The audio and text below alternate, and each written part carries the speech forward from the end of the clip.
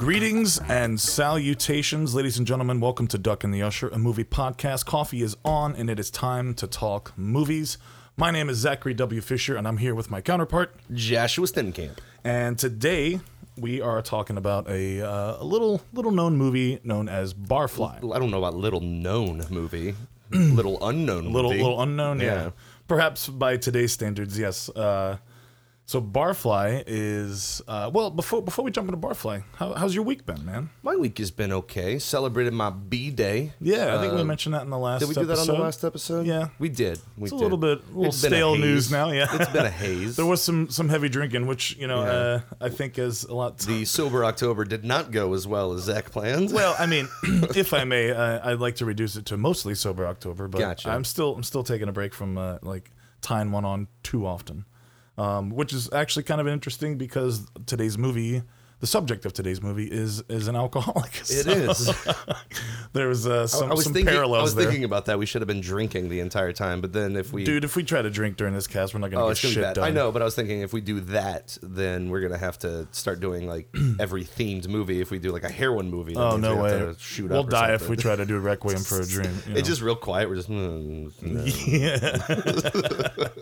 Yeah. Before we jump into this one, did you see any good movies this week? I've been watching a lot of TV, but I did catch a movie on the Amazon Prime. What was that? It was called The Grand. It was kind of caught my thing because they mentioned Spinal Tap and Best in Show, but it's not directed by Christopher Guest. Okay. It was in the style of that. Okay, like a mockumentary? Yeah, it basically is a mockumentary. Right. I don't remember who directed it, but it's got a bunch of people. It's got Michael McKean is in it. Okay. Michael McKean. It's got Woody Harrelson. Excellent. Who else?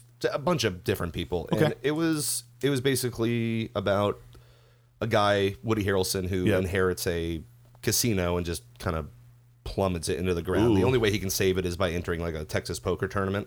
To try to save it? And yeah, it was fun. And I think the only good thing about it is that Michael McKean was in it, and I think that's why they did the whole Spinal Tap Best in Show thing, because it's Michael McKean. If you're going to do a mockumentary, you have to have one of the original guys in it for sure, because they're amazing. Yeah. I would probably suggest it. It's a hangover movie. It's it's just one of those ones that it's forgettable, but it was fun. All right. I wouldn't put it up there. What did you see? I watched. Well, it's October, so I watched some classic horror movies. Classic in my eyes. Watched Candyman with Tony Todd, and American Werewolf in Paris, which is the sequel. Yes. To American Werewolf in London, which is far superior to Paris, because Paris is got really bad CGI. It's bad CGI, but they were trying at the time for the CGI. It looks great. I think I saw that in theaters. It's a very and I remember different going, movie. "Oh my god, this is amazing!" Yeah, I think one of the biggest things about that movie was the soundtrack with Bush. That song "Mouth" was on everybody's mind. But the biggest thing I did see this week was Joker, and don't spoil it for me. Don't spoil it for anybody else. Zero spoilers. Joaquin Phoenix absolutely kills it in this movie. It's a really intense and real kind of shocking. Did you see it at our little? I saw it over here at the little one. Yeah, we have a theater that's 3 blocks from my house. It's like $8. Not even. I think it's something like that. Yeah, $8. It's $5 for a matinee. It's a really small theater. So it's great. Little art house theater. It's like nice a to walk go see to it. This movie felt like an art house film. Well, in a way, I don't know. I don't want to give too much away. Everyone go see this movie. I was really apprehensive because I thought it was going to be Did it some make kind of $95 million opening? Oh, I don't even know. It made something really great. It's getting rave reviews. A lot of people had some misgivings about it because they thought it was going to be this sort of incel Citizen Kane about some, Rosebud. Well, sort of, but what I mean to say is people were worried about this movie in the sort of social climate that we're in, where people go out and do random acts of violence, and they thought this was going to be some kind of they thought it was going to be like a cell where it just it's okay. It's definitely not that. It's firmly set in the comic book world, but also super realistic, very character driven. It's more of a character study than anything. But just really well acted, and I recommend it. Go see it. But yeah, that's it for anything else I've watched besides this movie here. Barfly. Yeah, why don't you take this one away? All right, so Barfly came out October 16th, 1987, which it kind of fits because the 16th is creeping up on us. Yeah, so it sure it's kind is. of an October movie. The budget was $3 million, and it only made $3 million, 2,000, something like that, 3.2. Yeah, I think it barely. This was the budget. Yeah, yeah. It made it cost $3 million. It made a little over $3 million. So yeah, and its opening weekend, I think it only made $45,000. Yeah, and the opening weekend, the only other movie that beat it was called Hope and Glory. I've never seen this one. Never even heard of that like one a either. World War II coming of age story, and it only made $4 million. So it was kind of a rough weekend for '87. But some really good movies came out. A lot in of good 87. movies came out that year. I wrote down a few. There's a lot of them, but you got the kind of little alliteration here. We got The Princess Bride, Predator, Plane, Trains, and Automobiles, Full Metal Jacket, RoboCop, Lethal Weapon, Spaceballs. I mean, the list just goes on and on and on. So 87 is. It feels like every time we do this, it's always a really good year. We need to pick a shitty year for films. A bad year for movies? I don't know if there's a bad year 1990? for movies. Well, there's always going to be standouts every year. But when you have these banner years like 98 was, or even 94, where there's just a plethora of really great films, I'm sure like there's a year out there where maybe like only a handful really did that. Do you want to tell us what this movie is about, Senor? Yeah, I'll be happy to. So this movie is loosely based on Charles Bukowski's life during the 60s, 70s, and 80s. And more specifically, it's about this sort of literary alter ego of his known as Henry Chinaski.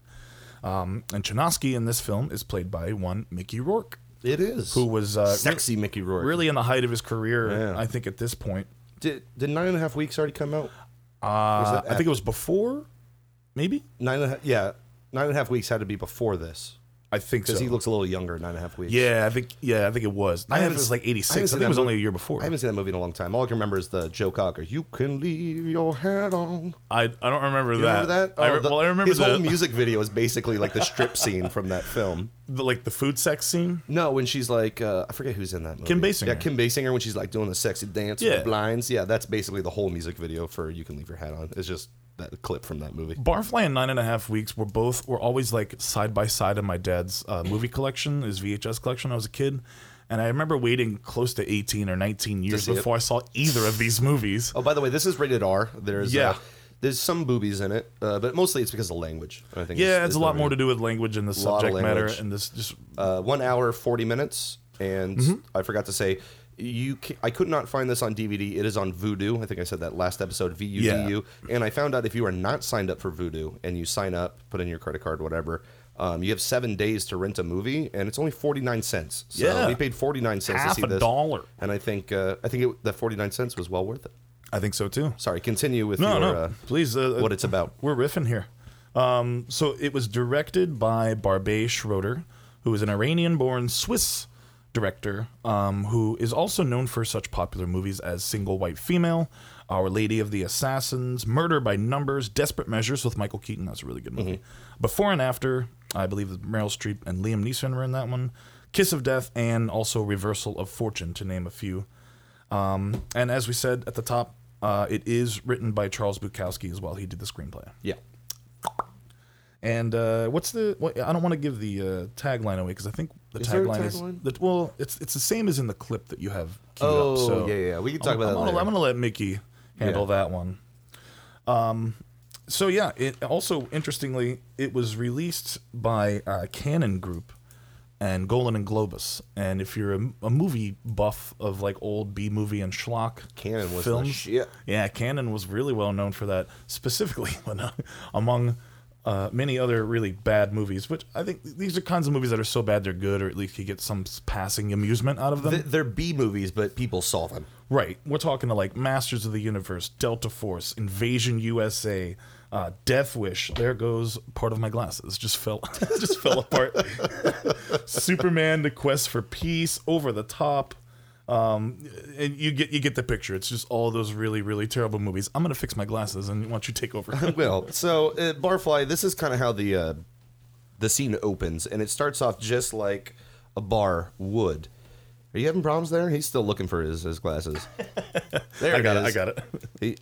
If you don't know, Zach wears like bottle glasses. They're so thick. I am so blind, yo. So the movie starts out, and it's basically got some music, and it shows all these different bars. And it's very 80s California. It's like L.A. Yeah, it's L.A. It's L.A., so it's pretty upbeat. And this is 87 L.A., so this is not like if you've been to L.A. recently, it kind of looks somewhat nice. This is bad LA. Yeah, it looks real seedy. There's all a bunch of neon fluorescent lights. Gentrification here. This is pretty rough. And what's really good is the music that you hear that actually bookends the beginning and the end of the film.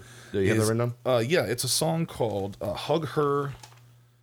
Hip Hug Her by Booker T and the MGs. It was released in 1967.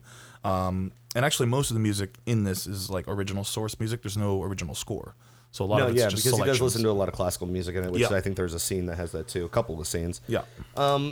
So we're going through all these different things, and at one point you see a guy reading a newspaper. I think it's the Golden Horn, right? Yeah, that's where we end up. Like you see all these exterior shots, different bars that and then we go through the front door of the Golden Horn. The Golden Horn, which what's the tagline of the Golden Horn? It's a friendly place. A friendly place, which it is not. Yeah. I did write this down because there's the bartender who's played by J.C. Quinn, who I thought was related to Aidan Quinn, but I was incorrect. I still think they look alike, but to his own. Yeah.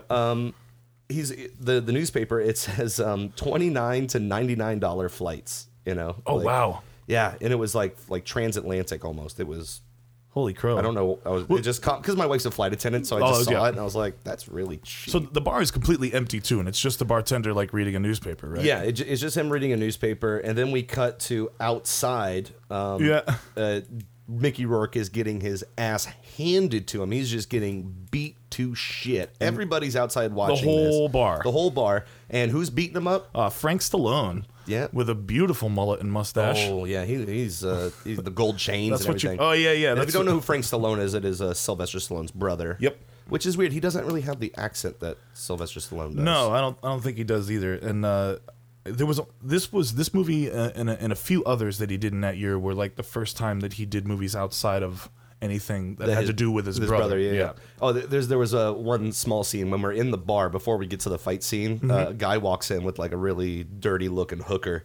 And oh god, what is that line? It was $20 for that kind of head. Yeah, and he's like complaining about it. And he's like, "I'll give you 15." She's like, $20. Nobody swallows paste like I do. And I was like, "What the fuck is this?" And Mickey Rourke is bleeding every goddamn where. He bleeds a lot in this movie. He bleeds a lot, and he has this great lazy eye. He's got this protruding he walks, bottom lip.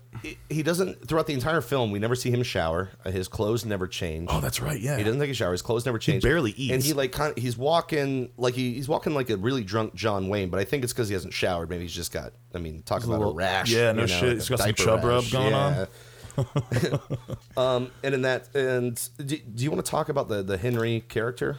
Yeah, okay. Henry Chinaski is sort of this alter ego, literary alter ego, or in this case, in a movie form, of like Bukowski, where he's just this. How would you put it? A poetic Popeye. Poetic Popeye is what I wrote down because he looks like Popeye, but he's a poet. Yeah, and he's got a lot of love for the arts, but this complete disdain for society and societal norms, and he's just a drunk who just wants to drink and eschew the fucking, modern life.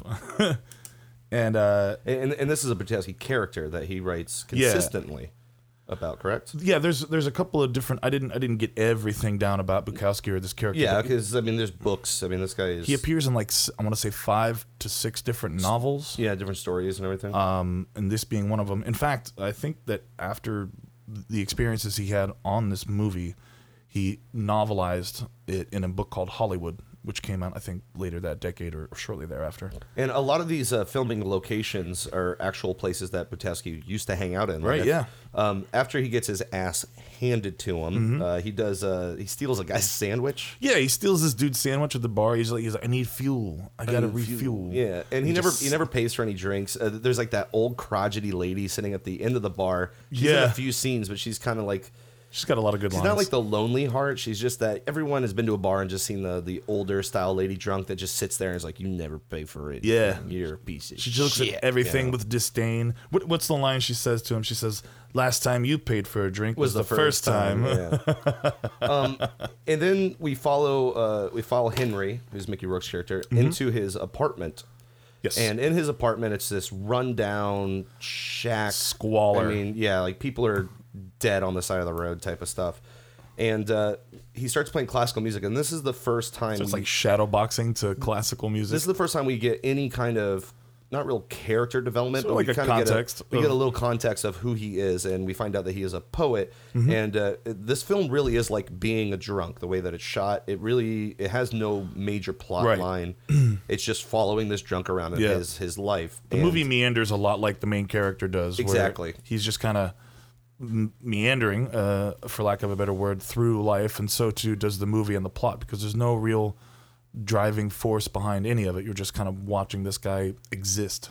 So he's hammered, and he starts playing classical music, and he sits down, he starts writing this down, and this is kind of his voiceover narration. So he is drunk, but you'll realize that his voice is not, and here we go.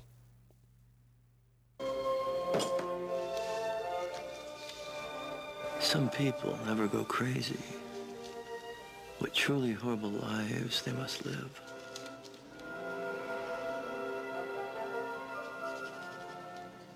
Just a little section, because there's only a couple spots of poetry, but the way he talks in the film, which I think we have the next clip I play later, you'll kind of get the cadence of his voice and how real shit-faced he is. You know what's cool too is I actually looked up an interview or just to hear Bukowski speak, and it's pretty closely mimics like approximation. That's what I heard, that Mickey Rourke tried his best to just be as much as he could that character. The sort of like little vocal inflection he has where he goes like that's very like a Bukowski sort of like mannerism or like whatever vocal sound.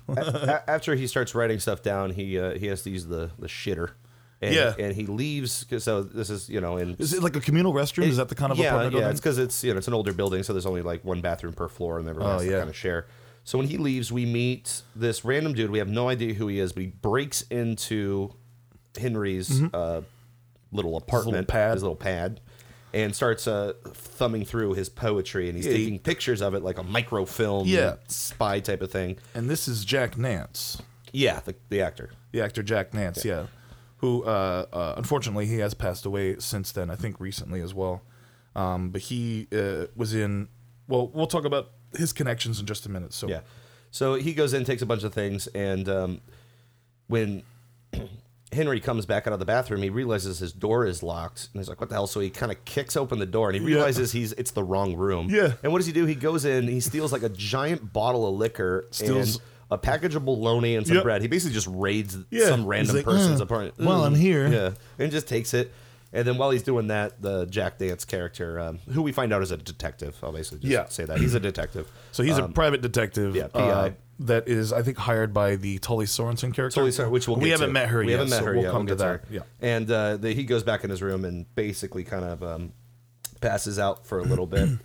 And then we go back to the bar. Yeah, so he comes to, and you see this is where you really start to see that when he's sober, his mind is somewhat there. Yeah, he's a little more clear, coherent. He's still got that voice. But he's always like perpetually hungover and or drunk.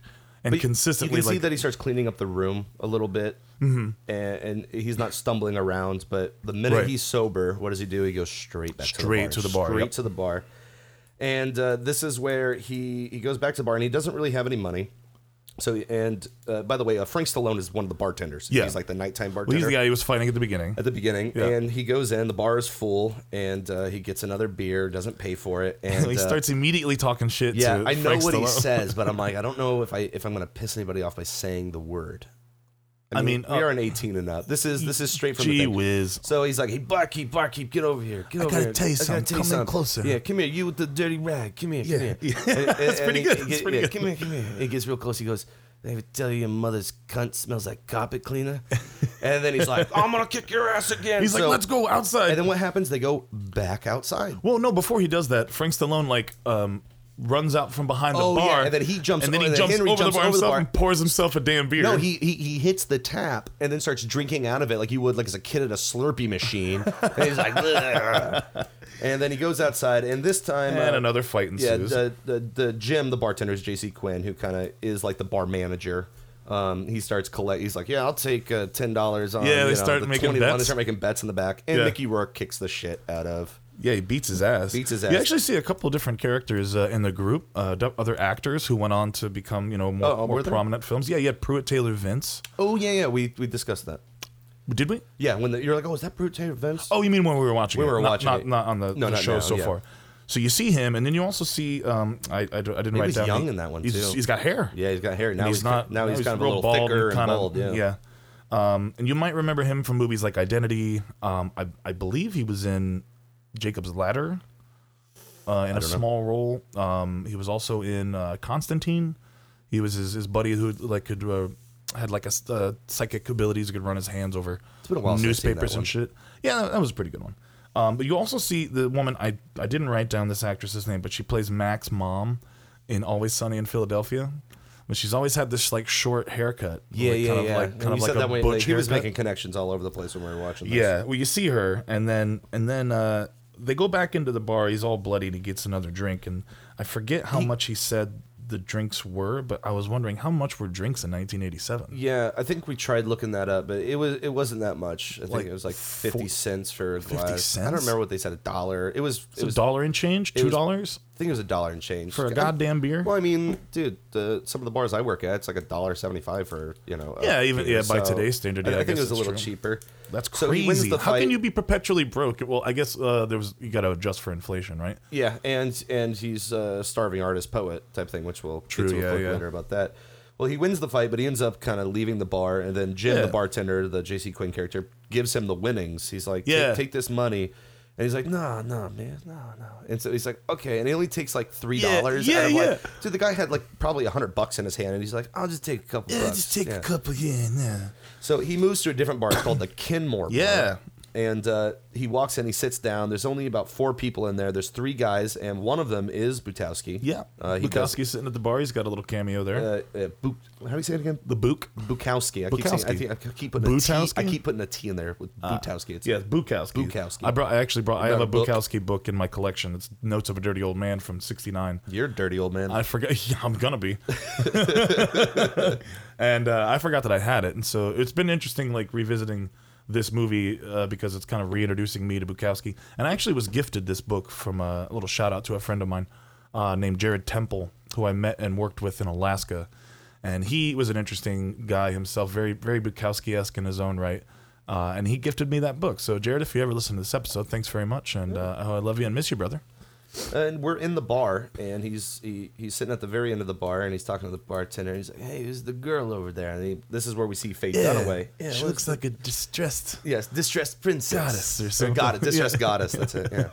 And he takes his glass and he meanders in his little sway that he does, and he sits next to Faye Dunaway. Yeah, and they're like, "Why doesn't anybody ever sit next to him?" Well, she's crazy. Yeah, she's crazy. I like crazy. Crazy, huh? Yeah.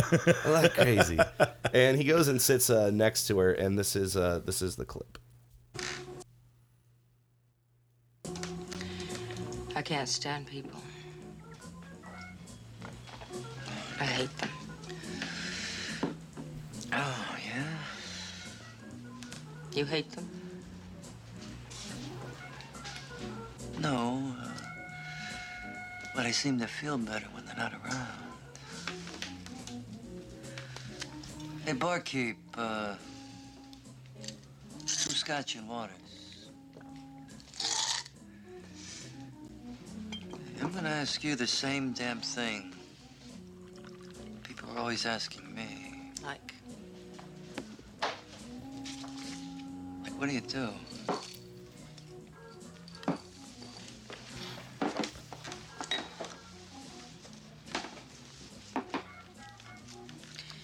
I drink.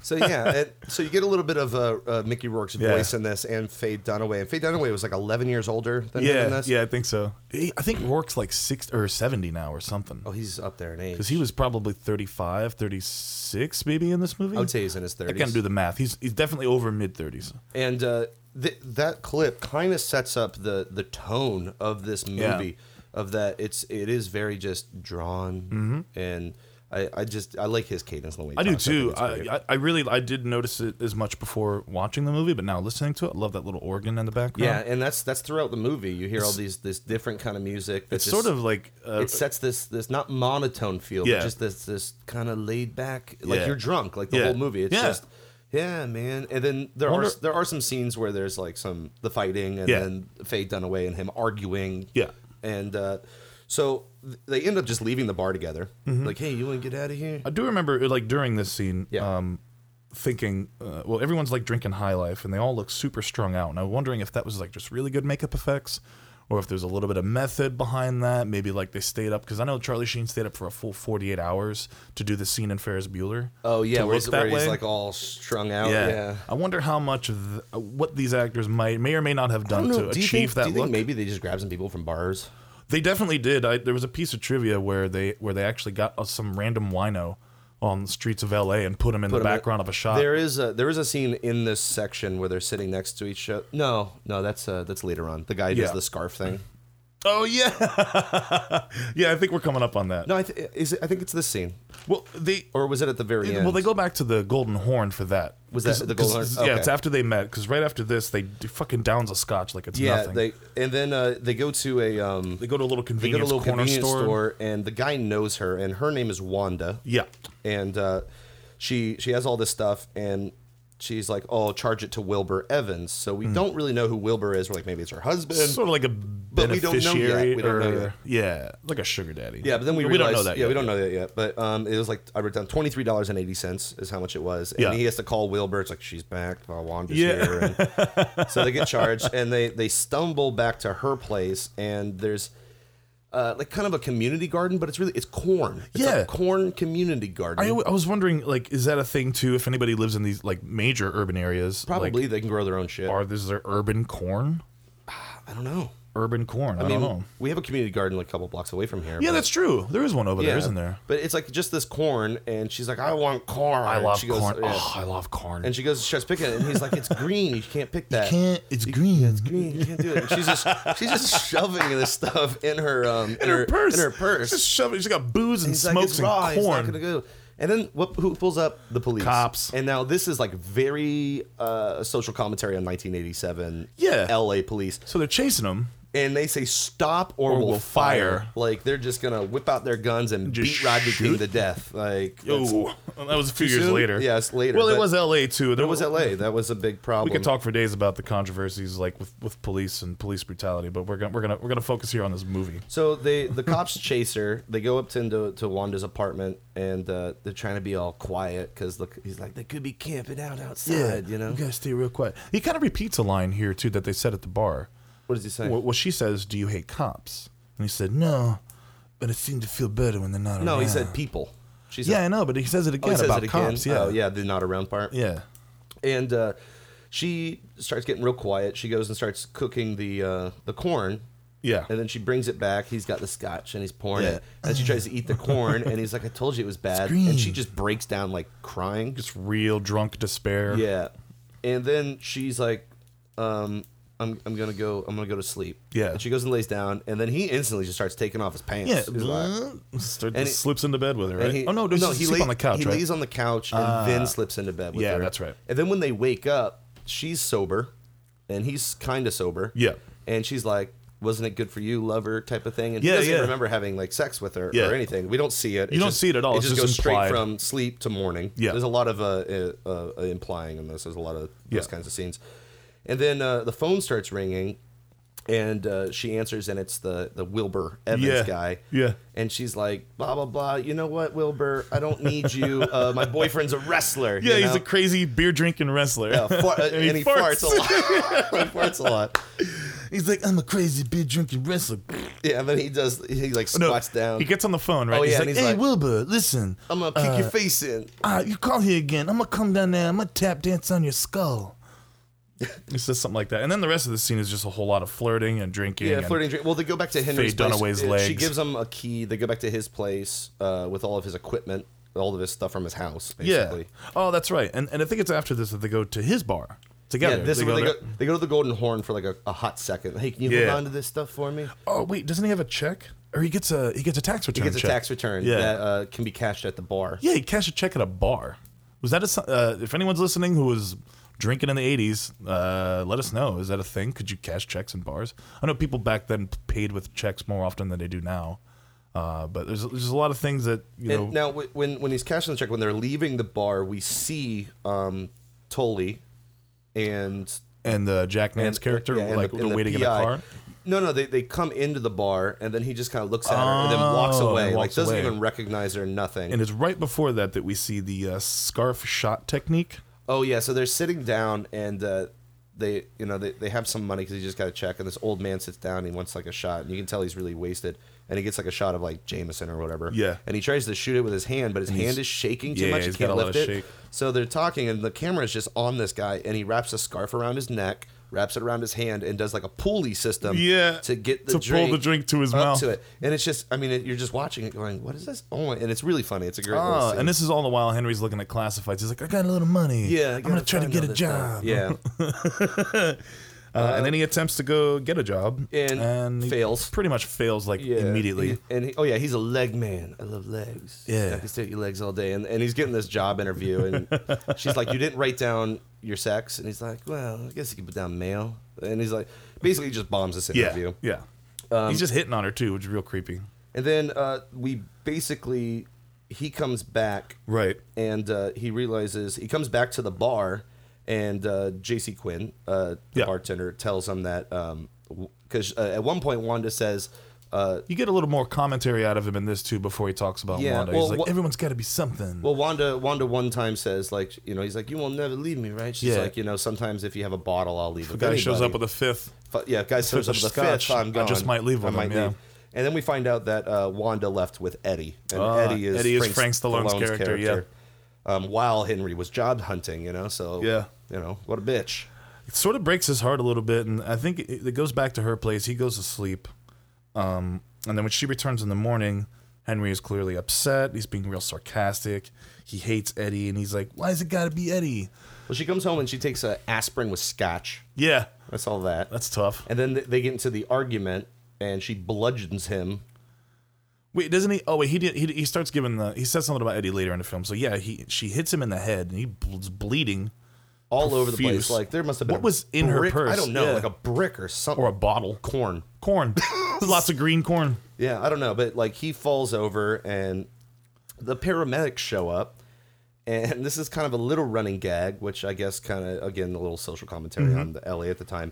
The paramedics show up, and all they have is they have a body bag. Yeah, and one of them is wearing sunglasses and smoking a cigarette. 80s, yeah, and he's like... He's got a mullet, and he's just where's the dead body? Don't give a shit. They budge it in. Where's the body? Where's the body? He's like, there's no body, just me. He's like, bleeding everywhere. He's and they're doing from the head. Next to nothing to help him with this bleeding. Yeah, no body? Well, whatever. Sign here, and then they just walk away. They just leave. Before, there was a line I really liked from him before, like, Wanda smashed him on the head, and he's like, well, I guess what we had was just green corn. Which is a reference to a connection to popular culture. If you're a big fan of punk rock, like NoFX, the song "Green Corn" from NoFX's album "Ribbed" from 1991 is based on that part of the movie. And there's even lyrics in the song that say, "What does he say? Tully, baby, you're trapped behind your golden bars. I'm the prince of poverty, hanging out in bars. Maybe what we had was just green corn." And I actually remember that song real well before I made that connection here. So that's fun. That's pretty neat. Yeah. I don't think I've ever heard the song, so I guess I have to listen to it. I think you'll like it. Yeah, so the paramedics show up, and then we find out that he throws out all of Wanda's clothes out the window. Yeah. Basically. And sort of like a scorned lover would. Yep. And, is this... The paramedics show up. Yeah, me too. Yeah. He's bleeding everywhere. He's drunk as fuck. Paramedics... sleeps it off. Get some sleep was all the paramedics said to him. Oh, no, the reason the paramedics showed up is because the PI shows up. Oh, that's right. The PI shows up at Wanda's house, and he's like asking him questions, and he just slams the door in his face. And then he calls the paramedics because it's all blood like all over the place. Yeah, it was like, shit. And I think he's awoken, or he passes out drunk, full of blood, like in the bed, and he's woken up by this sort of domestic disturbance because the neighbors are hollering. Yeah, they're all hollering and yelling and screaming at each other. You feel like it's a domestic abuse. Sounds situation. like that. Sounds like it, but we find out later that it's not. And as he gets up, you can tell that he hasn't bathed or eaten in a while again. And this is when you sort of see when he's sober, he's a little more pleasant and verbose. He starts writing a little more poetry. And he makes he's on the phone with Wanda because Wanda calls him, right?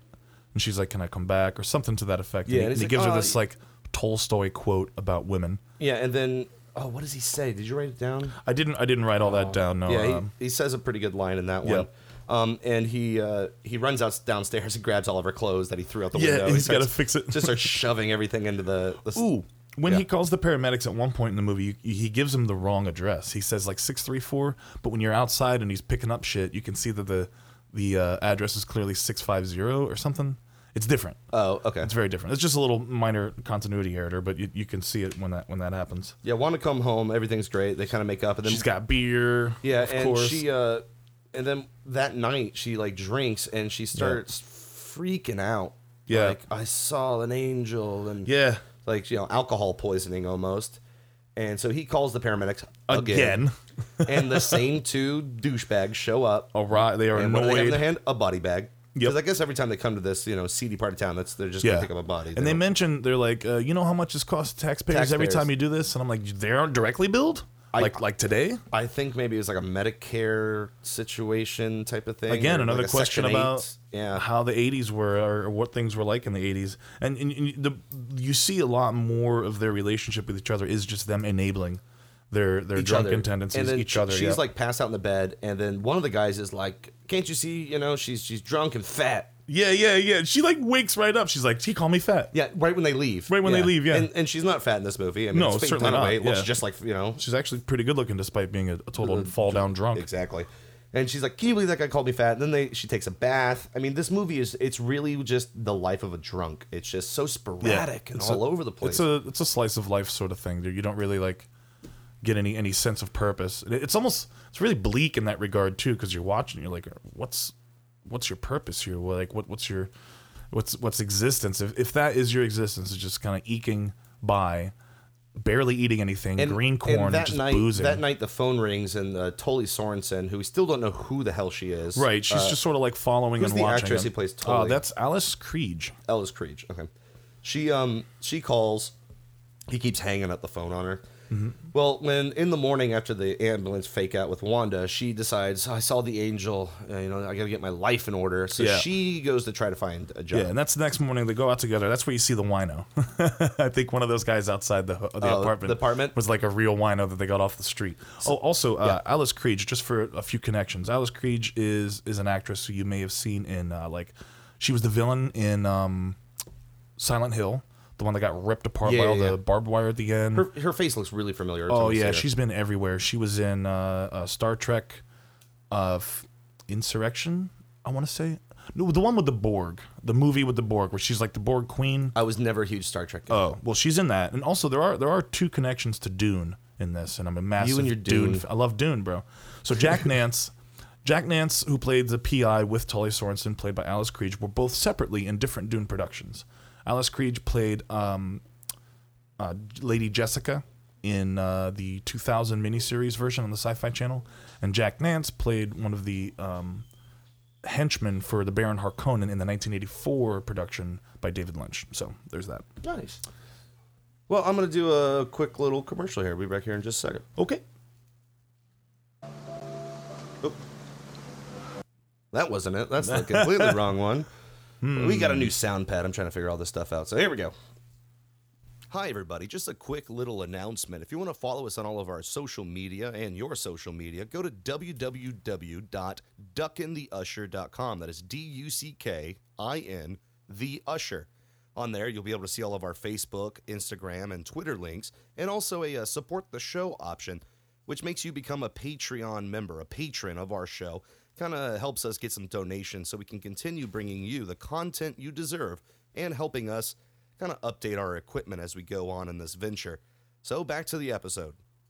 So after she goes to work, we actually meet Tully Sorensen, which that was the clip that was just about to play.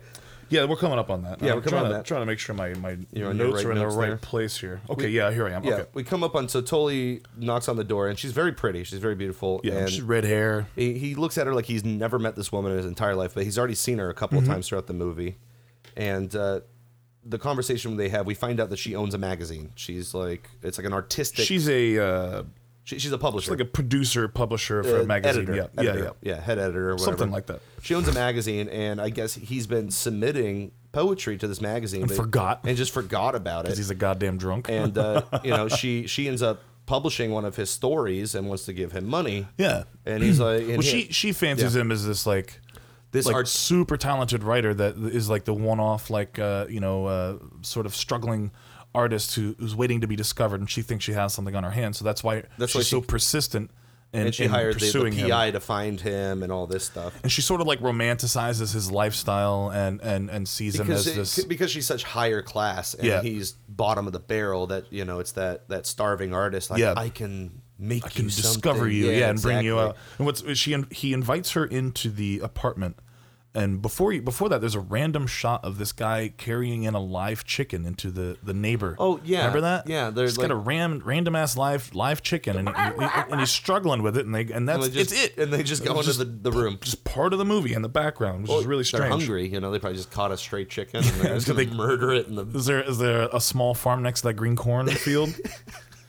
So yeah, we find out through meeting Tully Sorensen that he had submitted dozens of stories and poems. Yeah, like for years. Yeah, is what it seems like. And she basically comes in and offers him a check for one of the ones that they did publish or are going to publish. Already published. Okay, and it was about $500 for something like that. Yeah, $500. And here's a little clip between Tully and Henry.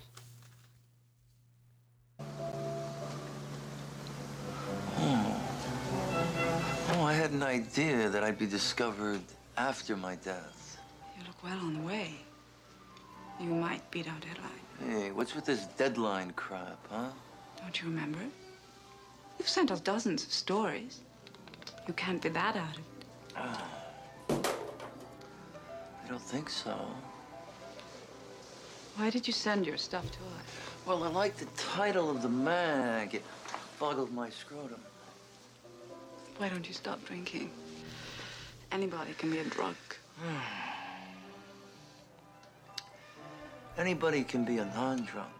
It takes a special talent to be a drunk. It takes endurance. Endurance is more important than truth. And when Tully comes into the apartment, he offers her a beer, and she's like, "Yeah, oh yes, I'd love a beer." Really? She's already infatuated because yeah. His poetry is so just artistically amazing and deep that she doesn't really care She's that this guy is confused by the fact that he lives such a way that he could produce such art. And I think is it the point where they're interrupted by the neighbors again? Where you hear the domestic disturbance? So we hear the domestic disturbance, and the neighbors throughout because they're in Wanda's apartment. Yeah, and the domestic disturbance, you keep hearing like this guy like, I'm gonna beat you, and at one point Wanda says like, oh, the guy's been in jail like 6 times. He's killed a guy or something like that. And so Henry's like, one moment, and then he goes in and he just starts kicking the door down. And he's like, hey. And then you see it's a really fragile old man who's got to be like in his 70s with his wife. Yeah. And he's like, they stop. look just as haggard and fucking tore down as anybody else. Like everything. I mean, because it's a slum den. Like, it really is. And they kick down the door and he starts yelling at her. He's like, stop beating her and blah, blah. And he's like, she likes it. She likes it. And even the old lady sits up and she's like, mind your own fucking business. Yeah. And when you find out it's just their kink. Yeah, it's just they're kinky old people. And the guy's like, fuck you. And the old man grabs a knife and tries to like stab Henry. And Henry ends up like getting away, but the old man gets knifed in the stomach or something. And he's like, oh, we gotta get out of here. And then he calls the ambulance. Again. Yeah, he calls the same paramedics, and they don't believe him. They don't believe him. And he's like, just get the fuck down here. Yeah. And so they end up leaving. They're like, we got to get out of here. And they hop into Tully Sorensen's like super nice car. Got a nice car, yeah. What was it, like a Volvo or some shit? I don't even know. I think it was a Mercedes. Was it a Mercedes? It was a Mercedes. Okay. And they're driving around town, and because he's like, I can't cash this check, because he always cashes the check at the bars. Yeah. And he's like, this is way too much money. Way too much, yeah. So they end up driving to like the bank. Oh, yeah, she takes him to the bank, right? Yeah, and then I think while she's in the bank, he hops in the driver's seat, like backs up to the hooker. Yeah. What did I wrote down what she said. What did she say? She says, hooker, we see a big Spaceballs billboard, too. Oh, yeah, behind him. It's like 1987, big Spaceballs. So this hooker comes up, and he's like, hey.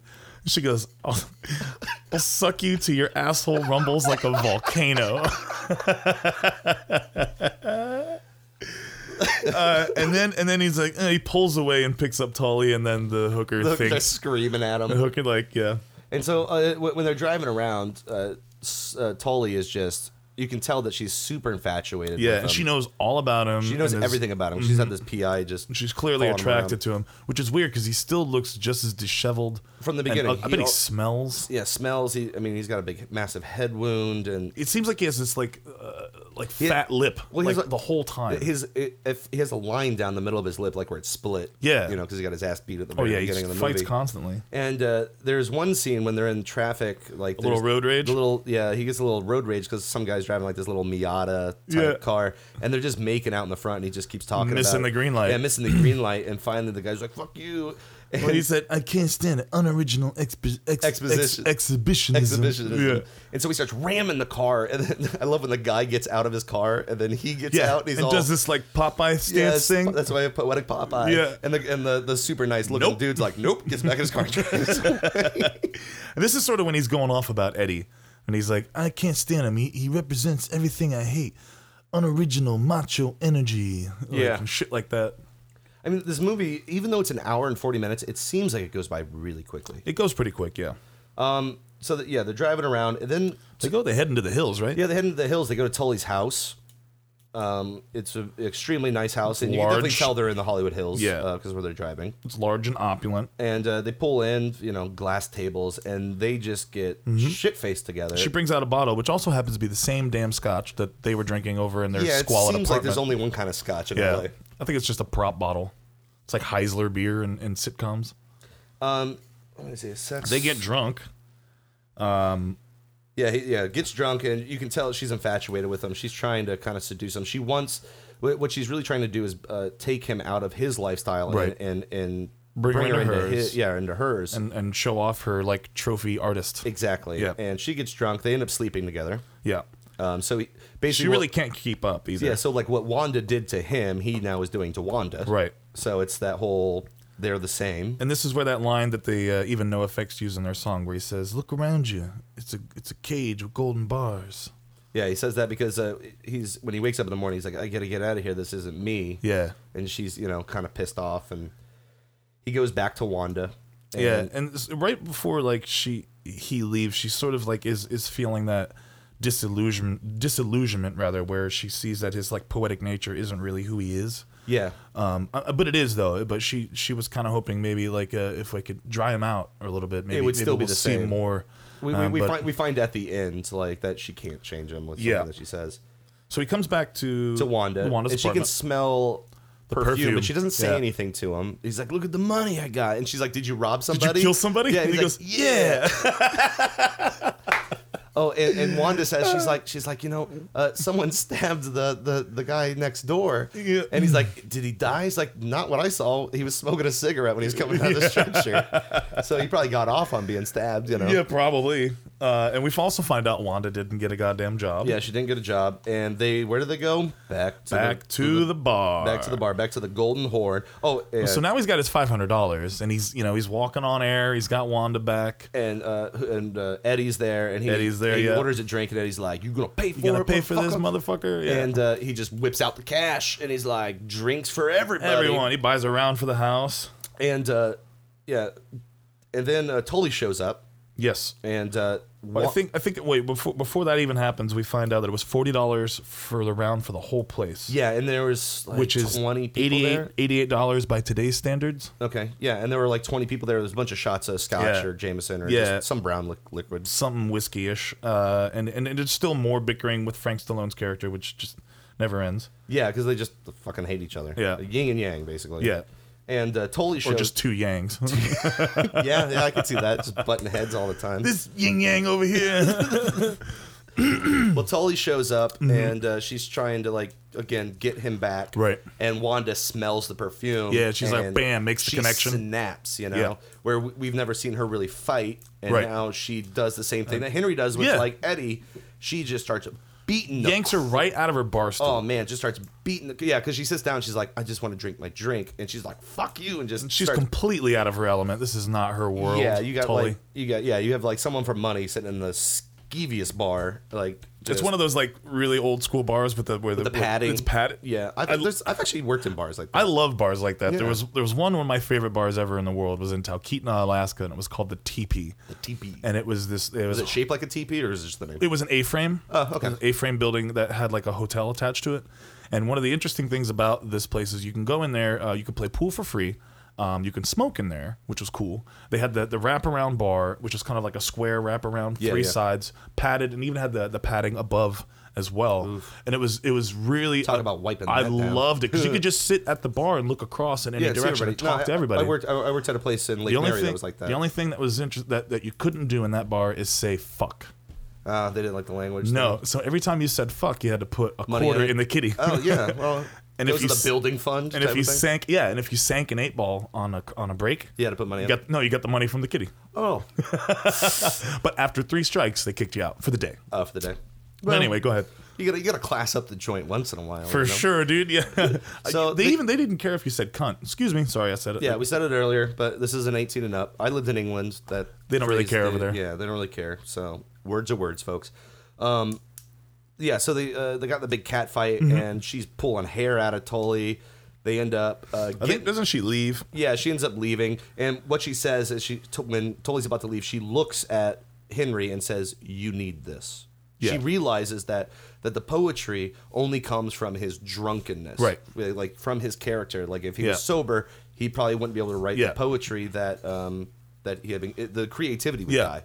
You know, the alcohol fuels the creativity for him. I think there was a point that Bukowski made too, like himself in his in the interviews, is like anybody who could write a damn, or what does he say? Something to the effect of like any writer that can't drink isn't worth a damn. Something like I'm that. Getting it way wrong. I'm sorry. Just look up some quotes. Yeah.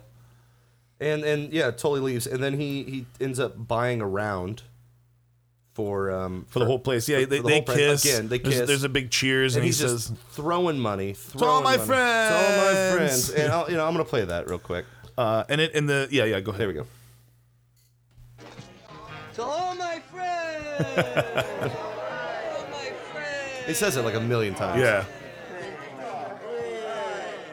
Thank you, Henry. Thank you.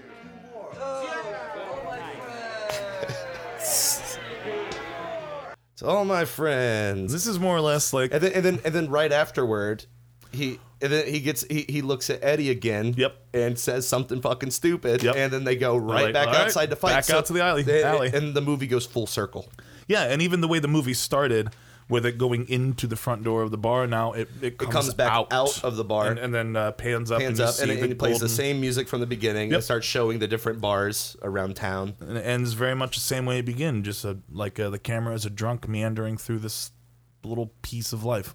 Well, what kind of tidbits? I know you did a lot of research. You got a lot of stuff written down. Is there anything else? I know, like you got a bunch of stuff. So we're going to turn it over to Zach. It's my turn. Yeah. So before I really delve into the trivia here, there's a couple of connections to popular culture that I think is quite interesting. Mm-hmm. I did already mention the NoFX song Green Corn. There's also the movie Precious from 2009 briefly references the movie Barfly. Really? I don't remember which part because I never saw Precious. I never did either. That's with the big lady, right? Yeah. Gabrielle something. Gabby something? I forget I don't her remember the name. I remember when it came out. I think Mariah Carey was in that movie. Other films that were based on Bukowski's work include Bukowski Born Into This, which is a 2003 documentary about the man and his life. There was Tales of Ordinary Madness, which came out in 1981. Crazy Love, which also came out in 1987. And then Factotum, which came out in 2005, which starred Matt Dillon, also portraying Henry Chernowski in a different role. Yeah, because Chernowski is, like we said before, is just a character that. Yeah. If there are any Harry Styles fans out there, a line of dialogue from this movie is used in the Harry Styles track "Only Angel" on his self-titled debut. So if you're into that, you'll probably find it. But here's some other really, really, really cool stuff about the movie that specifically here, in its obituary of Bukowski, the New York Post actually mistakenly used a photo of Mickey Rourke from this movie. Yeah, I saw it. For his obituary, right? For his obituary, instead of a photo of Bukowski himself. I think that's pretty good. I think Bukowski would have liked it. Or Bukowski. Probably, yeah, Butowski. I keep saying T, yeah. Isn't that like a show, Kick Butowski or something? I don't know. It's like a kid's show. Is it? Yeah. I just, for some reason, It sounds like Kick Butowski. It's Bukowski. Yeah. So the apartment building, actually, where Wanda's apartment is located, was an actual building where Bukowski and his lover Jane Baker Cooley. And that was by mistake. Right. Yeah. It was the real life counterparts to Henry and Wanda where they had lived, and they didn't really notice that until Bukowski pointed it out during filming. We already mentioned Bukowski's cameo in the bar where we meet Wanda, and this is an interesting fact for anybody who's really into filmmaking and the technical aspects of filmmaking. The first Kino Flow unit was created in 1987 during the filming of this movie. The director of photography, Robbie Mueller, was filming in the cramped interiors and couldn't fit traditional lights into the location. So in order to work around the problem, the film's gaffer, and for any of you who aren't really familiar with some of this lingo, a gaffer is a chief lighting technician who's responsible for the execution and sometimes the design of lighting plan for a production. The term gaffer actually originally refers to the moving of overhead equipment to control lighting levels, rather using a gaff. And a gaffer's assistant is the best boy. So the gaffer on this film is Robbie Mueller. His assistant is, Frieder Hochheim and Gary Swink. They designed a high output fluorescent light that had a remote ballast and allowed them to the lamp unit to become smaller and more maneuverable to be taped to the wall, so they could use it in these cramped interiors. Oh, that's cool. They then, in turn, created a company to manufacture and market their innovation to the film industry. And those products were then embraced by cinematographers and are now considered a staple of a standard motion picture lighting package. So they kind of changed the way movies are made, and specifically with this movie. Patent for them. Yeah, it's really cool. There is no original score. The film's only soundtrack was based on original source music specially selected by an associate producer and a music supervisor, with the exception of a few classical pieces, which were selected by Mr. Rourke. Yeah, that's what he's listening to when he's writing his poetry and stuff like that in his house. Alice Krige was actually she replaced Helen Hunt. Helen Hunt originally was cast as Tully Sorensen. I don't know if I could see that. I kind of like I kind of like Allison because she's super thin. She's very Beverly Hills. She looks more Vogue type. And that was more the reason. That's definitely why they chose Alice, because they needed someone who could And she's really tiny compared to Mickey Rourke. Yeah, I mean, if they stand next to each other, she's shorter, she's thin, she's frail looking. The film was actually almost never made because the Cannon Group, Golan and Globus productions were financially strapped, and they were on the verge of bankruptcy. They later actually did go out of business like a year later. So producer Fred Fuchs brought in his friend and producing partner Francis Ford Coppola into the project, and the film was made. And thus, Francis Ford Coppola was given a presenting credit. He presented this. Originally, Bukowski didn't actually care for Rourke's performance either, but he grew to like it later and actually penned a pretty praiseworthy note to whoever wanted to read it. And actually, before they decided not to have an original score, Trevor Jones was considered as a composer. Oh, nice! And he did Dark City. Yeah. So there's a connection to a previous episode. There's always some kind of connection. Yeah. Let's see here. Bukowski himself actually wanted Sean Penn to play the part of. It would have been good, but 87. I don't think. I mean, Sean would have been old enough. I don't know, because he just did Fast Times, right? Yeah, I don't think he would have been old enough because I don't. I mean, I like Sean Penn. I do too. Yeah. But late 80s Sean Penn. Yeah. I mean, I don't now. If they were going to do the movie now, Sean Penn would be amazing for it because I think he's a better actor now. Oh, now? Yeah, Sean Penn still has the chops. Mickey Rourke, the last real good thing he did was The Wrestler, which is awesome. But it's Darren Aronofsky. You and your Aronofsky. Yeah. But no, it's again, I think he would have been too young, and I don't think he had the acting chops in the 80s to do it. Also, the big problem with Penn was that Penn wanted Dennis Hopper to direct. Yeah, and then didn't they do a different movie afterward? I think so. Yeah, I think that Penn and Hopper did something afterward. I can't recall right off the top of my head. I didn't look that far into it. But the reason that didn't work out for Bukowski was because he actually wrote this script for Barbet, who he had worked with previously on like French television.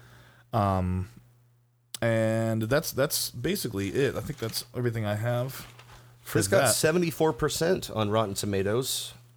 74%. I don't know if that was critic ratings or if that was that's based on user reviews. I think that's based on critic ratings. Okay. It was about 19. I tried looking up some critic ratings on that. The only one I really could find, Roger Ebert loved this movie. it. He even visited the set. He visited the set. He gave it 4 stars. He said it was it was one of the best American films he had ever seen.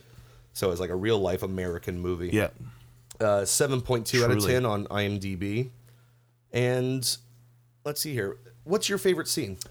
I think I like the scene where he's just like fall down drunk and bloody, and he's just responding to everybody who like happens to cross his path at the same sort of dismissive, like. I think anytime he talks is a good scene. Yeah. Mine. We didn't talk about it, but there's one point where he's walking back to his hotel, and there is this dog in a car that is just going batshit nuts.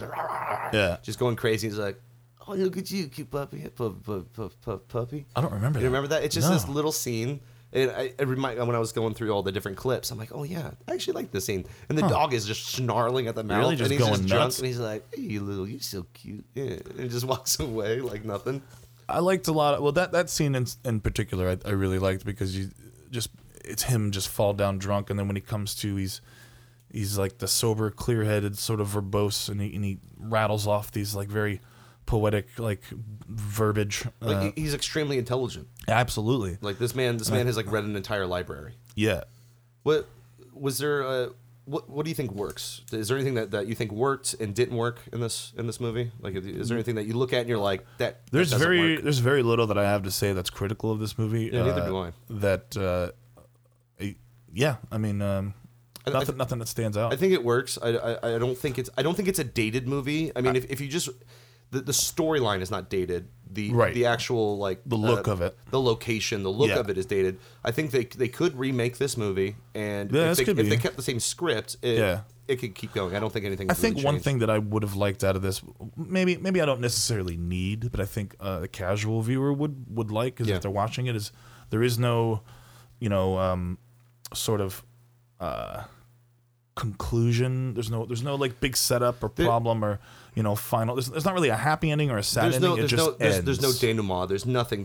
Right. It just ends. It goes full circle. There's no structure to this film. I think somebody watching it would want that. It seems very episodic by each scene. Like right. Each scene has its ups and its downs, and then that's it. That's all it is. What I would like to see more of is like just the Janoski character. I'd like to see maybe how he ended up. Or did he? We watched this with the subtitles on. Yeah. Just because we like doing that, just in case we miss something or they pronounce something we don't know what he said. Yeah. I would suggest if you watch this movie using watch it with the subtitles. Because of his everything's so great and wonderful. You gotta do that. Main takeaway of the movie. I like it so much because I guess I can kind of see. I don't see myself in it, but I feel like I've been there. I don't consider myself an artist or a poet by any stretch of the imagination, but I've been like in that sort of energy where you're just sitting at a bar, drunk, without much of any other care in the world. So I identify with certain aspects of it, but also it's so bleak and devoid of any any real purpose that it kind of makes me feel sad a little bit when I watch it. It's because of the humor there. It lightens it. It lightens it a little bit. So yeah, that's my kind of takeaway. Is like, God, I don't want to be that way. But if I had a mind like his, I guess I wouldn't give a shit either. Well, just the nihilism of it all. I think it's that thing that like with great artists always have some kind of crutch. I suppose, yeah. It's like, when I used to research a lot of old clowns and stuff like that, it's like most of the greatest clowns are raging alcoholics. Got to drink to be funny type of stuff. I suppose, yeah. The main takeaway is, I do see anybody who drinks or does any kind of substances, you do see that it does make you reflect on it. I mean, watching the movie, I was like, man, I want to drink. Yeah. But then also I was like, no, I don't want to. Yeah, I don't want that existential dread to creep in. You know what I'm saying? Yeah, I agree. It's a good movie. Yeah. I think you should watch it again. Cautionary tale, maybe in some ways. I feel like I should rewatch it to see if I missed anything. Yeah. I don't think I'll rewatch it anytime soon. Nah, I think we gave it a good watch. When did you first see this movie? This is my first time seeing this movie. Well, I was just over a year old when it came out, so I didn't actually watch it for my first time. I was not born yet. Right. I think I watched it for the first time when I was a sophomore or a junior. I was a junior in high school. Okay. Because I came back in 2003. I was living in North Carolina for a while. I came back in 2003 to finish high school here in Florida. And my dad had all of his old VHSs from before, and I still had a VCR. Yeah, and you just dig through. I'm like, oh, what's this? And I was like, I remember this movie, just seeing it for years and years and years, and never actually watched it. And by that point, I had seen 9.5 Weeks because I brought it out with a high school girlfriend for you know why. Yeah. And I was like, I never watched this one. I'll give it a shot. And I watched it, and I remember thinking, like, what is this? So revisiting it, I think I appreciate it more now than I did then. Probably because you're drinking. Well, yeah, now I'm 33 versus... And it's around the same age as that character probably is. He could have been in his 40s or something. And I think I was 19 the first time I watched it, so I didn't really, identify with any of those people. But now, watching it at my age, I was like, I've met all these people. Yeah, at the bar. I mean, I work in bars. That's my entire job is working bars. Right. And, you just look around, you're like, I know a person that's like that. Yep. I know someone who's like that. Oh, I definitely know that. And you're hoping you don't say, that's me. Like, that's the whole thing. Is like, is this a reflection of something? Like, if this movie is a mirror to yourself. And it's weird that we chose Sober October, mostly Sober October, to cover this one, because now I'm like having this moment of self-reflection and shit. And it's a good thing that we watched it. For I suppose. Imagine just the despondency if I had decided to watch this during a week of just being on a total bender. I would not be. I don't think I would be talking about it with such fervor. So we've already kind of talked about I think it does endure. I think that someone can watch this movie and not feel that it's too dated. I mean, at least with the storyline, we did say the filming, the locations. If you're a person of a certain age, you'll certainly you'll enjoy it. Again, I think someone in high school watching this probably wouldn't. No, I mean, what is this? I mean, I may if I would have watched this in high school, I would have just walked away and went, it's a weird movie. That's exactly how I felt about it the first time, because I was in high school. Until you go to bars and you experience that culture, right, and know these kinds of people. Exactly. I would give this. I would recommend the movie. I give this 3 out of 5 ducks, and the only reason I do that because I know I gave The Chase 1 duck. I give this one 3 because it is a very kind of an artistic film, and it's an art house film. It's an art house film, and it makes you think. It's structured differently, so I like those kinds of movies where you go. It's very different. When we watched The Chase afterward, there wasn't much discussion. Right. If you watch this movie, there's a good hour and a half of Zach and I we're gonna talk about this. Right. And when that discussion lasted longer than The Chase, so it made me really think about things. Yeah. So that's why I give it a 3 out of 5 because it's really there grounded. Was a takeaway. It makes you think about something. Yeah. I think that with just The Chase was haha, that was funny, that was funny, that was funny. This stuff has a lot of humor in it that sort of undercuts some of the more serious tones.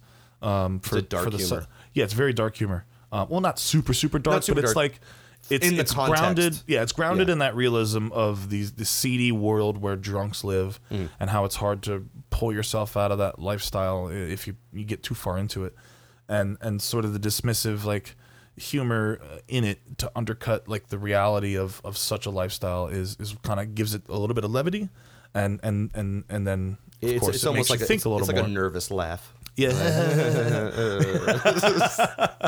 Yeah, so if I got to duck rate it, I'm going to give it a solid 3 out of 5 as well. Just because I think it was great. But it's also one of those movies where you only really need to watch it a handful of times. I wouldn't say it's now. I don't think I would forget the movie. It's fun to revisit it, but I don't think I would throw it on. I'm not going to sing its praises. Yeah. It's not monumentally great to me, but it's fun. It's great. So our next film, it's going to be, so you're listening to this on a Saturday, so a week from whenever you're listening to this, we're going to be coming out with a new episode, Copycat. 1995. Sigourney Weaver, Holly Hunter, and Harry Connick Jr. Ooh, I think Sigourney Weaver just celebrated her 70th birthday. She still looks good. Yo. She still holds up. Would bang. What's your favorite Sigourney Weaver movie? Ooh, man, I do like Ghostbusters. Okay. There's no Dana, only Zool. Only Zool, no Dana. Oh man, that's hard. She's always done. One could say Alien for sure. There's a lot of good stuff. I mean, I'm kind of blanking right now, but if you listed off a few, I'd be like, oh, yeah, that one's good. Oh, yeah, that one's good. This is on Netflix. Copycat is on Netflix. So you can watch that one. You can watch this one. Other than that, I think I have one more thing I would like to say. To all my friends. To all my friends. To all my friends. Go have a drink. To all my friends. Don't get too into it. Ladies and gentlemen, my name is Joshua Stenkamp. I am Zach the Fish Fisher, or Monsieur Le Poisson, or El Pescado, or El Fisherino if you're not into the whole brevity thing. Thank you for listening.